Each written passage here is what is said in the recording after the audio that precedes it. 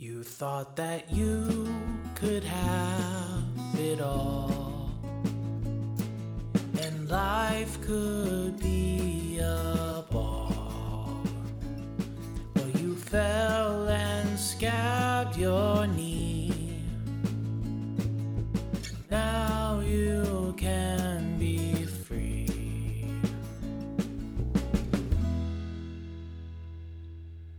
Good morning and welcome to the Recovering CEO 8 a.m. All Addictions meeting. My name is Derek. I am the Recovering CEO. Kind of a funny name, but apropos, I guess, right? That's my new podcast and sort of, thing that I started up. I'm on Twitter, as you know, maybe, and doing these Twitter spaces Monday through Friday at 8 a.m. So hopefully some people will join today. I did tweet it out a little bit. So we shall see what happens. And I'm just pulling up some stuff here. So yeah, hopefully everyone is having a good day. It is Friday. It's cold in Michigan, but that's all right. You know, I just had breakfast with my wife, which was wonderful. The gifts of recovery, right? You know, it was a good morning. Got up early, did some work, took the dogs out, grabbed breakfast, and then doing this. So Friday's a good day. I like Friday, And hey, there's somebody. Listener, welcome. Welcome. Hey, Kenny, welcome. So we're going to start off with a reading. I'm going to do As Bill Sees It. Second reading in As Bill Sees It. We will open it up for sharing in a few minutes if anybody wants to share. But here we go with today's reading. In God's hands. When we look back, we realize that the things which came to us when we put ourselves in God's hands were better than anything we could have planned. My depression deepened, unbearable, and finally it seemed to me as though I were at the very bottom of the pit. For the moment, the last vestige of my proud obstinacy was crushed. All at once, I find myself crying out, if there is a God, let him show himself. I am ready to do anything. Anything. Suddenly, the room lit up with a great white light. It seemed to me in the mind's eye that I was on a mountain and that a wind, not of air but of spirit, was blowing. And then it burst upon me that I was a free man. Slowly, the ecstasy subsided. I lay on the bed. But now for a time, I was in another world, a new world of consciousness. All about me and through me, there was a wonderful feeling of presence. And I thought to myself, so this is the God of the preachers. And that is from the AA Big Book, page 100, and also from AA Comes of Age, page 63. And wow, what a great reading. This is describing Bill W.'s spiritual experience, which is interesting because yesterday I was listening to the Addicted Mind podcast, and they interviewed a guy who wrote a new book all about William James, The Varieties of a Religious Experience book, which he pointed out was given to Bill W. From Evie Thatcher and was instrumental in some of the insights and revelations that Bill had, talking about the spiritual experience. And in the podcast I was listening to yesterday, they were talking about how, this is not a new thing. This has been going on for 3,000 years, and Bill described it, right? He was at the bottom. He said he was at the bottom of the pit. He just felt complete, utter hopelessness. But then he was willing to change, right? And I think sometimes we hit bottom and then we're willing to change. We're willing to do what it takes, kind of open up and ask God into our lives or ask a higher power to help us, whatever that higher power is. And that happened for Bill, that happened. And his was like bright light, whoosh of spirit type thing. I mean, some people, as William James said, some people have slow spiritual experiences. Mine was quite slow, right? I couldn't quite tell I had a spiritual experience.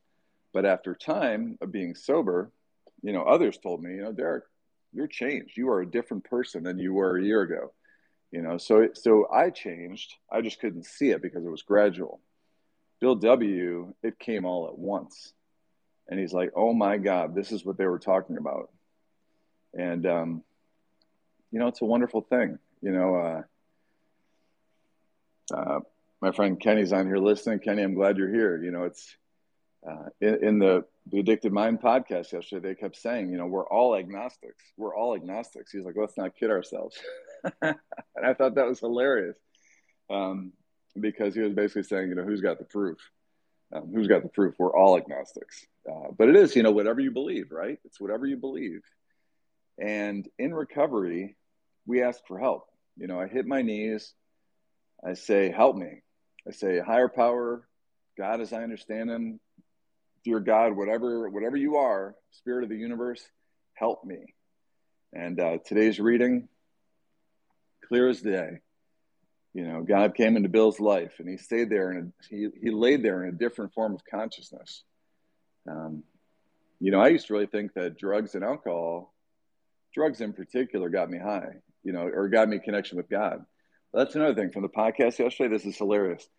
William James, who wrote that book, Varieties of Religious Experience, which is a famous philosophical book and psychological book, he was often high on nitrous oxide, which is wonderful, right? I mean, I used to do a lot of nitrous. I'm a Grateful Dead hippie.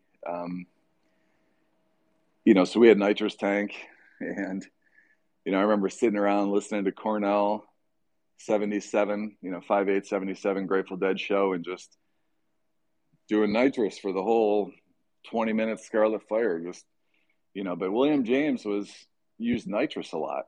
And I think that's great, and nitrous for me always, and I said this before, nitrous for me always, I would do it.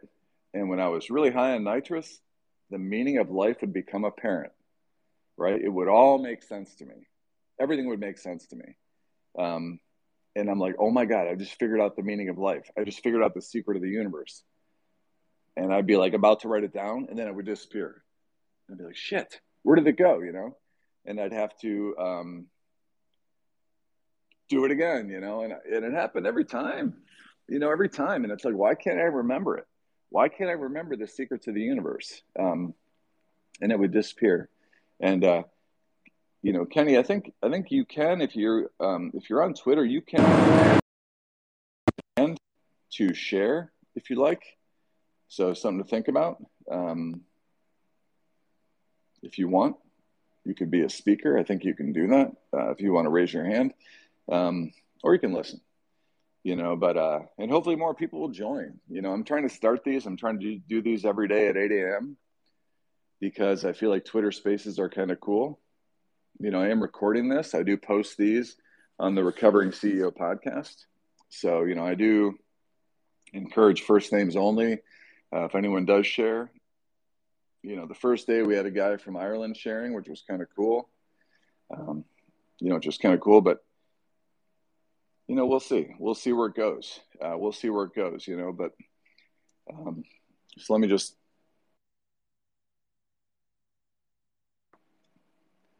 Also today, here we go. Kenny, would you like to share?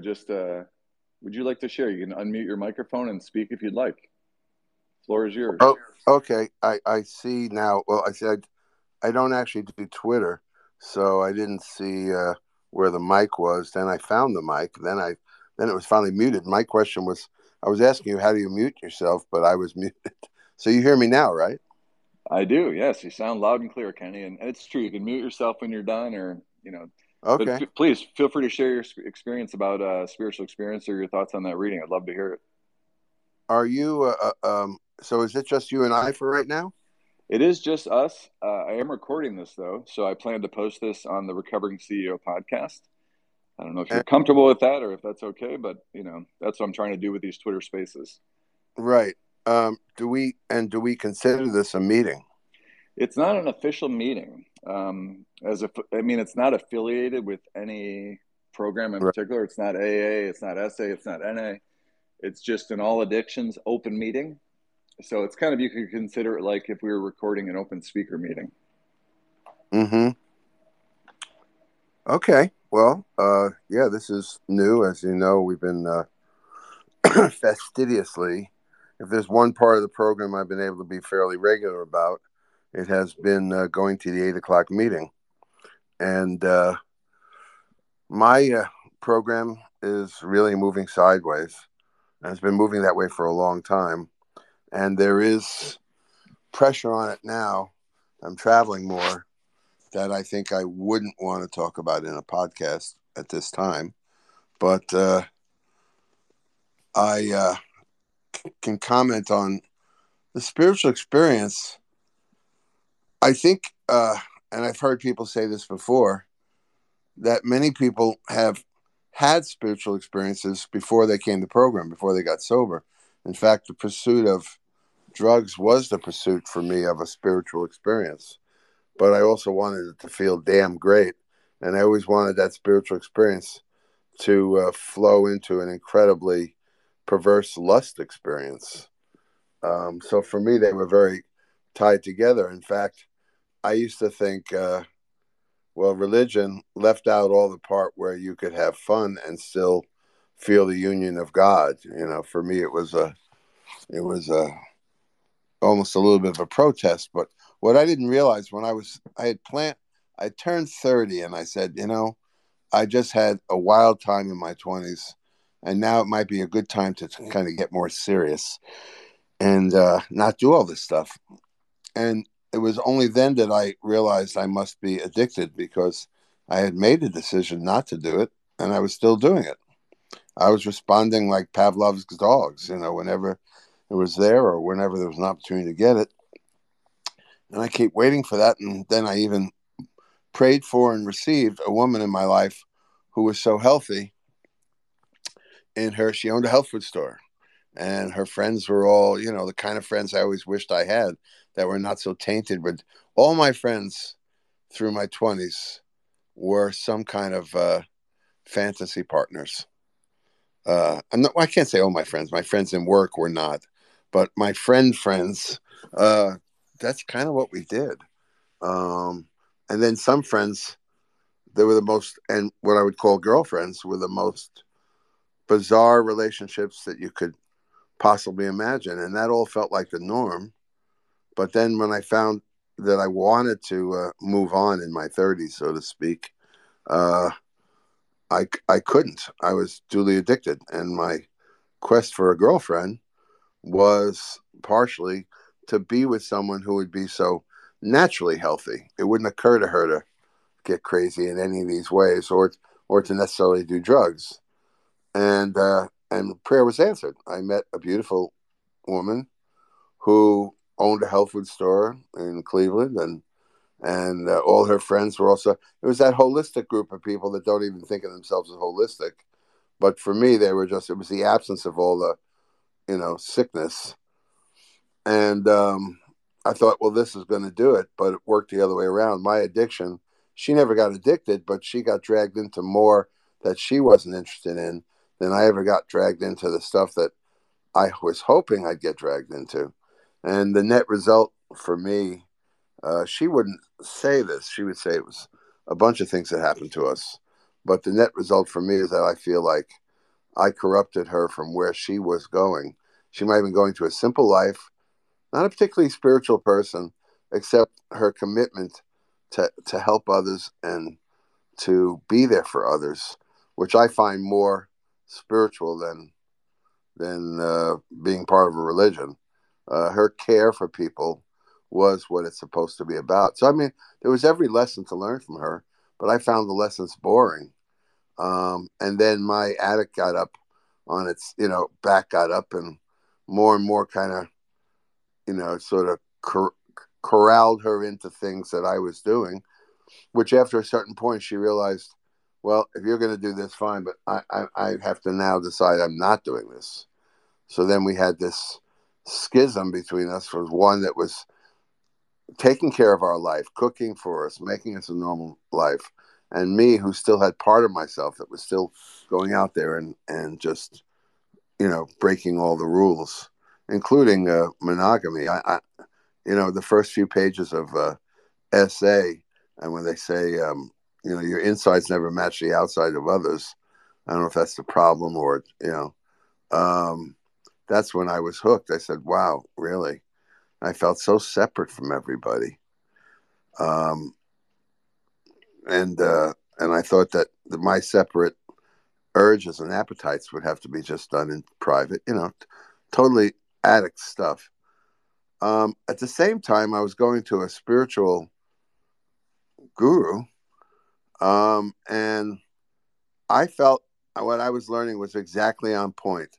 It wasn't, some people like to make fun of the idea that the other day on the other meeting, somehow we were in the big book part and somehow it was about religion. And one of our favorite, quote unquote, participants said he used to think he was spiritual, not religious. And then he kind of made it sound like, that's worth making fun of, and then my dander got up. And when I shared, I made sure I said, yeah, no, I'm spiritual, not religious, and I was resentful. I know that religion will bring out the resentment in me faster than anything, even though there's a lot of great components too, a lot of individual religious groups.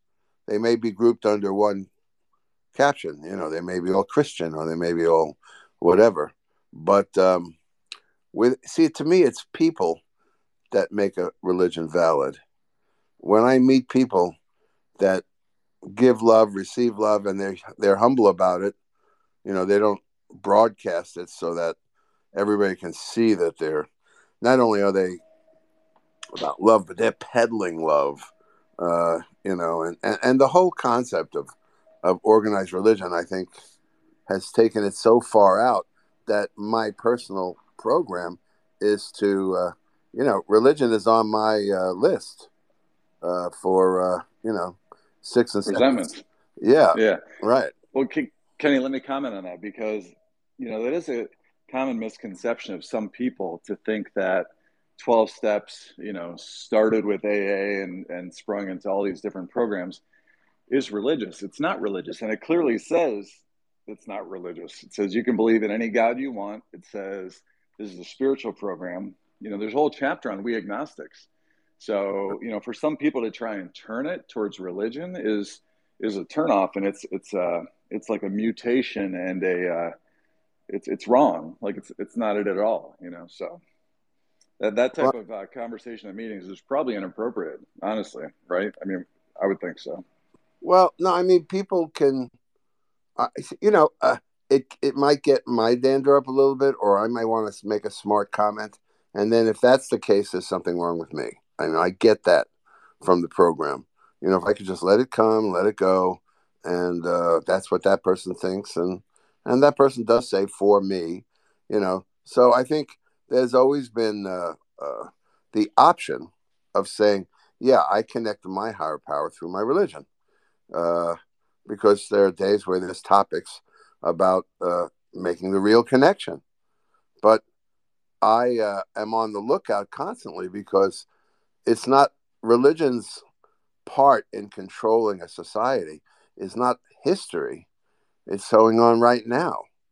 So I'm finding a conflict between the need to fight how far religion has taken this country into a place where democracy itself is at risk, and whether or not to say, well, if I'm resentful about religion, there's something wrong with me. I feel like while non-religious people have been trying to, and I'm sure I'm not right about this, but it feels, well, I mean, there is listen, everything under this, every flavor under the sun is happening. There's people who are religious that when you're with them, you suddenly see the logic of the religion because you see the love, the legitimate love flowing through them and their understanding of Jesus Christ, for example.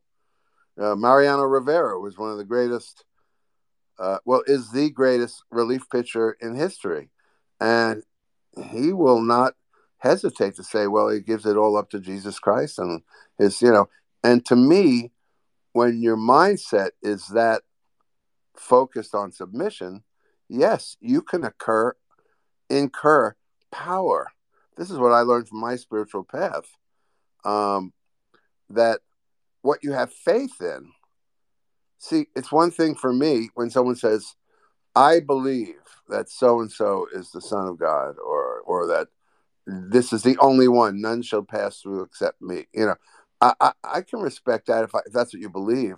When people say, I know, then I have to say, well, how do you know? To me, agnostic is not like resisting believing there's a God. It's just not saying knowing when knowing is impossible.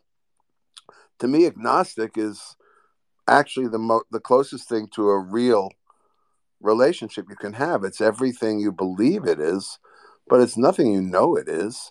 And when you say you know it is, then you know someone else is doing it wrong. you know, and this I think is responsible, depending on what century you're talking about, for most of the most heinous, whatever the word is, uh, Heinous. heinous, acts of one segment of humans towards another. I mean, most of the biggest stuff is done over the pressure to convert or whatever. So Right. in a modern society, they're pulling all the right levers to get everything in place. And now I find my democracy at peril. I've never known that in my lifetime. So I have to say that religion stays. If I had thought about religion, I would be saying they owe a gigantic ninth step to the rest of us. God, Yeah. do they need to make amends for all the messes and missed deadlines for the end of the world, and but at the same time, I've been studying a spiritual path, which is not a religion. And what the difference is that anybody that follows that spiritual path may be someone from a religion. It doesn't matter. The religion is the organized place where they worship. The spiritual path may be where they actually find God, and then feel it in their church. So for me, I've experienced it many times, but I have something that an addiction that will just wipe it away. Whatever it is I believe, I also still have that urge to escape. I thought I was really moving past it just by working on my mind, and then I think these last finally, uh, what's top plate for me is that in the last few months there's been a lot of success. There's been a lot of great stuff and a lot of change, and I think I've been seeking out those isolated nights when I'm alone in a hotel and what could I do? And I just haven't done it, which I'm very grateful for. But I've had trouble staying sober by the definition of that program. And I don't know what's appropriate in this meeting when you talk about which program you're part of. I've had trouble staying sober, but I haven't done what it was my intention to not do again yet for the 8 years I've been part of this, which is act out with other people. So I'm very grateful for that. I do feel more in danger these days than I have probably since the whole time I've been in the program. And I'll just leave it at that. Yeah. Kenny, great stuff, man. You brought up a good point, and I wanted to talk about it for a second. There's a line in the big book that says the grouch and the brainstorm is not a luxury afforded alcoholics, right? Mm-hmm. And I've done research on that. I've talked to people about that. So that's basically saying, I can't get too upset or I can't get too fired up. Like you talked about, our democracy is in danger, right? Or, so if I allow myself to get too involved, like my emotions go way high, right? They go way high. And that's why they say it's dangerous, because we will drink over it. Like we will relapse over it if we get too passionate one way or the other. So I try and kind of walk on the rice paper, like try and stay level. It's very difficult to stay level. Like, how do you deal with that? Because there's so many things going on that could make you angry, or, anyone angry, right? If they're paying attention. Like some people check out, they don't watch the news. Some people, ignorance is bliss. I agree with that. But I feel like we also need to kind of fight and stand up for what's right. How do you balance that for yourself? Well, for one thing, I had to clarify terms. Listening to the news is not doing anything at all. So, but hearing it, I have So I did stop listening to the news because my state, and I've been in better states than I am now. First of all, the motivation for me has not been anger, and it hasn't been uh, the twin head monsters for me were either anxiety or depression, right? And very little, all my anger is there, absolutely. So the question is, how do I keep my own head above water? For example, I don't think it's any different than, okay, I'm addicted to sex. There's shows I can't watch because it triggers my addiction. There's newscasts I don't want to listen to because it triggers my hopelessness. It feels pretty hopeless.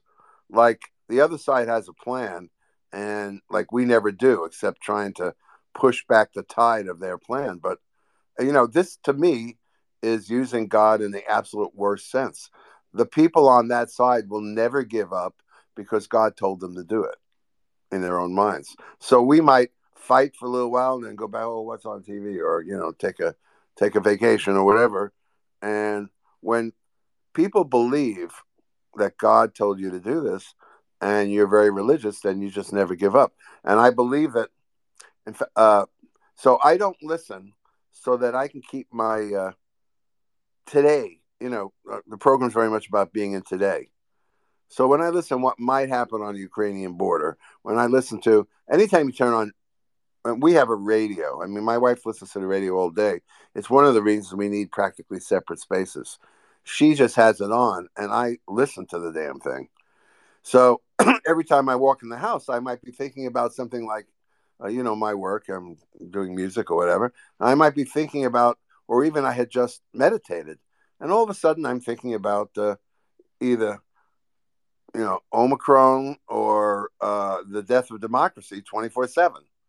These are the prime subjects of most shows on NPR now, and I get it. I don't think we'll ever combat it, but we'll certainly have a lot of great documentaries about it as we lose our choices in life. Great. We had some great documentaries, but they didn't make any difference anymore. So I have to make a personal choice to just be. First of all, you don't have to listen or watch too long before you find out everything. It's in one 10-minute spot and then it's repeated all day. So I might hear it and then let it go, so that I might be a positive force for someone else that day. Right. So that's my rationale. I have to do certain things to take care of my joy, because my joy just might be something that helps somebody else. We are drops in the bucket. I have no idea how to affect this whole society, or as you've heard in the program so many times, I can't fix the world, but I can fix myself. Mm-hmm. I can't heal the world, but I can heal myself. So this whole time, I've been concentrating on that, and it's been working out really well. And that's the rationale. Someone else could have been watching all the shows on cable, and having spirited conversations at lunch and dinner and on the phone, and they didn't do anything more than if I watched cartoons all day. So it's time to separate the definition of knowing about it as being somehow patriotic. Mm-hmm. There's nothing patriotic about it. Doing something about it is ultra patriotic. And I tell people, if you have something going on that actually affects this, I could get very interested. But if you just want to survey it, by the time you're done, I want to kill myself. So I don't see the value of that for me getting on with my day. And in that way, I understand the statement that I used to resent. No matter what is being presented at me, it's always something wrong with me. Mm-hmm. So it's not the world, it's me. And I have to do whatever I have to do so that I don't get sunk down into this 24/7 news depression. Yep. Yep. It's my reaction to it. And some people talk about how they can control everything inside their own hula hoop. Like everything that fits inside this hula hoop, I can control everything else. It's really powerlessness, over all that. Right. Well, I wouldn't want, if I'm powerless to act out, that's why in my case, my devices are blocked, because in a weak moment, I might go for acting out, or, or even acting out with somebody. And thank God when I go to my phone, it won't take me where I can do that. So, I mean, you have to know what you can handle, what you can't handle, and I can't handle that. What's happening for me is I'm drifting so far away from program that these meetings are just about it for me. So I have to find, if there's one thing I can pray for, it's the willingness to be more involved than I am, because this thing that I don't want to happen will happen. I can feel it. It's the traveling, it's the recent successes, and it's exactly the stuff that I want. But it stimulates. If you remember when there was good news, you thought you'd like to have a cherry on top of that, and just make it even a bit better with the addiction. So I would say I feel more, just on a personal note, more vulnerable to it than I have since I joined the program, which is 8 years ago. Yeah. One thing, Kenny, talking about, we were talking about that Bill W.'s spiritual experience, and then I brought up that Varieties of Religious Experience by William James. They were talking about once you have a spiritual awakening, it's your job to then help others, right? And it said that was the common theme that has been going on for 3,000 years. Like, if I have a spiritual awakening, if I have that, then I need to pass it on to others and share my experience, strength, and hope. So I like that message, because as you just talked about, there's things I can do in my day that will have a positive impact on someone and make their life better. I can't always necessarily change everything in the world, but I can impact people positively, one-on-one. Absolutely. Or I teach and lecture. I can do it 50 on one, 300 on one. But if I'm not genuinely feeling the light, then there's nothing to share. Can't give away what I haven't got, and I do get it. And in this way, it hasn't been dependent on maintaining SA sobriety. I have a lot of resources, and that's what's been confusing for me. But the fact is, what can really bring me down is this constant drumbeat towards extinction that people on my side of the thing are very good at making documentaries about, but they're not good about identifying, the real culprit in what's everybody's going to regret. So I don't mean for this to get political, but I can't be carrying the anger or the depression over it and help anybody else in something in the ways that my job is to help a lot of people. And I can't do it unless I'm, the way let me just talk about my own spiritual experience, but it's been slow like yours. I think I've had, in times when we were having these really high ritual stuff in the particular spiritual path that I follow, I would walk out, and I never had quite what Bill had, but a lot of people did. They call it Shaktipat. It's actually, you're overwhelmed by the God energy, and it becomes the dominant energy. And when it's done, you'll never forget it. But yes, you do have to go out and help people, but you actually have to keep feeding it. I'm not aware of a change that was maintained without working on maintaining it. To be able to you can be given this great vision, but can you hold it? Is the rest of your psychic structure able to hold it? And that's what meditation is about. And yoga, anything that's mindful, is trying to create a mind that can hold on to a concept of light without getting overstimulated and dropping it. It really is, it takes practice, like learning to play the piano. It takes practice to sit there and breathe while you're actually feeling a sparkling energy moving around you. And you love to just, trip out on that. But it's great to go the opposite way and just go inside and allow it to happen and just appreciate it and develop a witness. In my particular path, they talk about the witness, witnessing your own depression, witnessing your own anxiety, or witnessing your own joy, because there's a divine presence in me that is not affected by any of them. Mm-hmm. So I want to, for me, it's an ongoing work in progress. I want to be more tuned into it. And evidently the most blatant example of it that God has ever given us is our own breath. because if I simply tune into my breath, a lot of the peripherals just kind of disappear. So I try to do that often in a day. And then I feel like I've got some awareness of what I'm connected to. And that's the best I can do in terms of spirituality.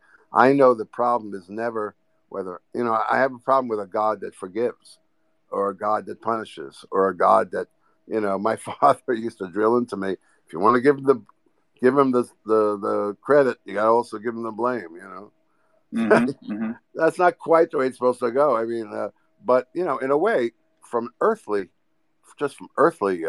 logic, it makes perfect sense. Yeah. So we know people that's life is nothing but a nightmare every day.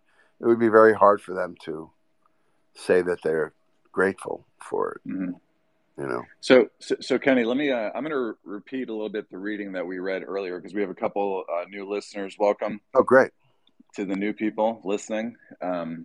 This is the 8 a.m. All Addictions meeting. We are recording this for the Recovering CEO podcast, but we read from a book called As Bill Sees It. Reading number 2, which says, in God's hands. Let me just read it. Very interesting. It says, when we look back, we realize that the things which came to us when we put ourselves in God's hands were better than anything we could have planned.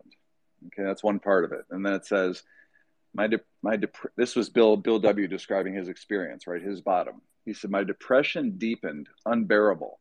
And finally, it seemed to me as though I were at the very bottom of the pit. All right, he really hit bottom. For the moment, the last vestige of my proud obstinacy was crushed. All at once, I found myself crying out, if there is a God, let him show himself. I'm ready to do anything, right? And that's the complete powerlessness and really just reaching out for help. I can really relate to this. Like when stuff goes bad, I found myself just hitting my knees and saying, it reminds me of when Jesus was in the garden the night before he was crucified, right? He just said, my God, please take this from me. I can't handle it. Please take it. And just waiting for something to happen. And then Bill W. says, suddenly the room lit up with a great white light. It seemed to me in the mind's eye that I was on a mountain and that a wind, not of air, but of spirit was blowing. And then it burst upon me that I was a free man. Slowly, the ecstasy subsided. I lay on the bed, but now for a time, I was in another world, a new world of consciousness. All about me and through me, there was a wonderful feeling of presence. And I thought to myself, so this is the God of my preachers. He felt that form of presence, right? And I really think, and I interviewed a guy from Conscious Recovery earlier this week on the podcast, and he talked about it. He said, our journey is a journey back to our true being. It's really a journey inward, to our true self, the self we were at the very beginning, the perfect self.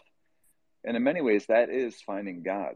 When we find our true self, our perfect being, then we could be at peace. My addiction kept me from all that. My addiction shielded me and hid me from all the God that was inside me. We lost Kenny. But I don't know if any of the other listeners on here want to share. You can raise your hand to share if you want to talk about this spiritual experience or anything you've personally experienced in recovery. We are all addictions, so we deal with all addictions here. It doesn't matter. You can share on any topic. So this is the God of the preachers, and I don't know that, and AA talks about it, being rocketed into the fourth dimension, a place we never knew existed, and it's really the difference between living in darkness and stepping out into the light. When I put down my addiction, when I put down the drugs, the alcohol, the sex, the gambling, when I put down all those things that I was doing in secret and in darkness and walk into the light, then I can feel the presence of a higher power. At that point, it's like Bill said, it's just a new form of consciousness. So, did you want to speak? David, would you like to share?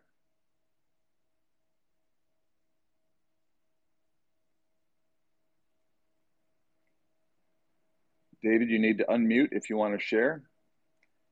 Just so you know, we are doing first names here. This is being recorded for the Recovering CEO podcast. But go ahead. The floor is yours. Can you all hear me? Yes. Okay. All right. Give me just a second here. No problem.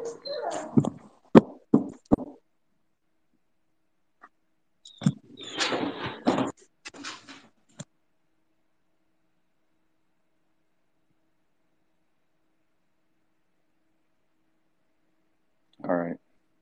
I will talk until David gets back. David, you need to unmute when you're ready to speak. But yeah, I do feel like the life I've been given, nobody would want to be an alcoholic. Nobody would want to be an addict, right? You would think it's kind of inconvenient. But as far as diseases go and as far as things that could happen to me, it's not the worst.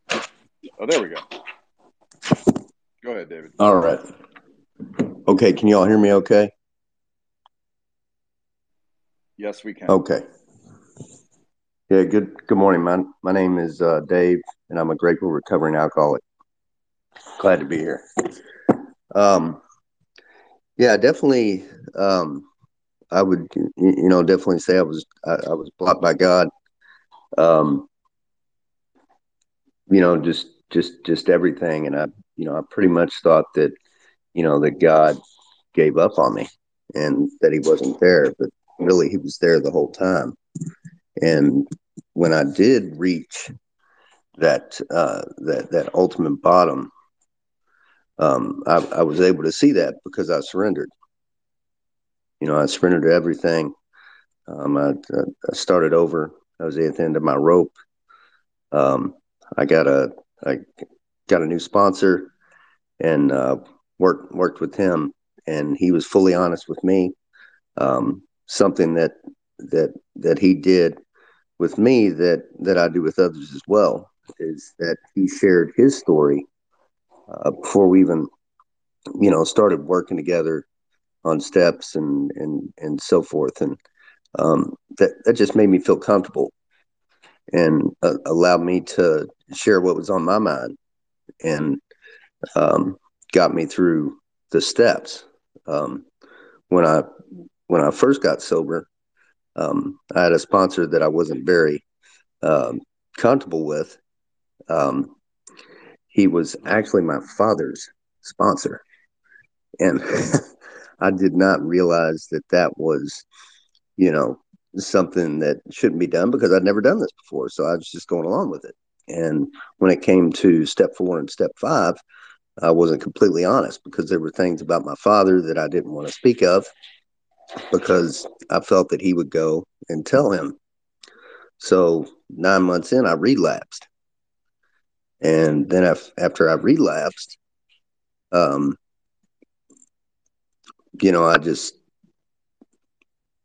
don't know. I just went completely off the deep end. I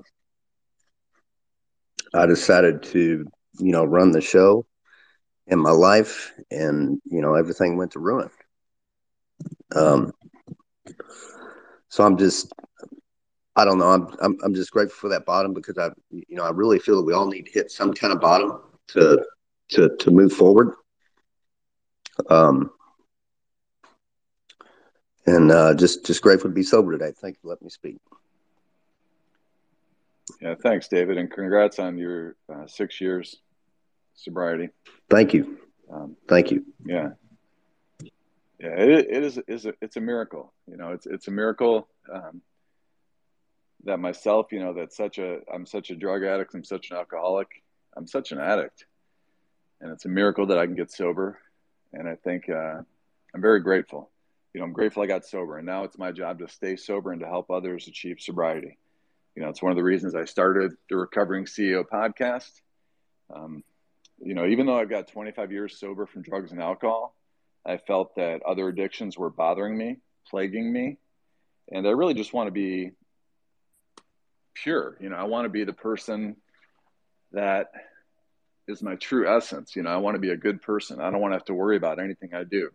I don't want to have to worry about running into anyone I could meet, because I want to act with integrity. I don't want to act in fear, and I don't want to act certainly with my addiction, which is constant. It's constant. Even at 25 years, I still work on it. I still go to lots of meetings. And the best way to stay sober, I know this, is in service and by helping others. So I really appreciate everyone who came on here today and who listened. And yeah, I'm going to end the meeting with the Serenity Prayer. So you can stay muted. Have a moment of silence followed by the Serenity Prayer. God, grant me the serenity to accept the things I cannot change, courage to change the things I can, and the wisdom to know the difference. Thy will, not mine, be done. I wish everyone a happy and blessed Friday. Go make it a great one. Help someone else and enjoy yourself. It's good to be sober. Thanks, everyone. Take care. You thought that you could have it all, and life could be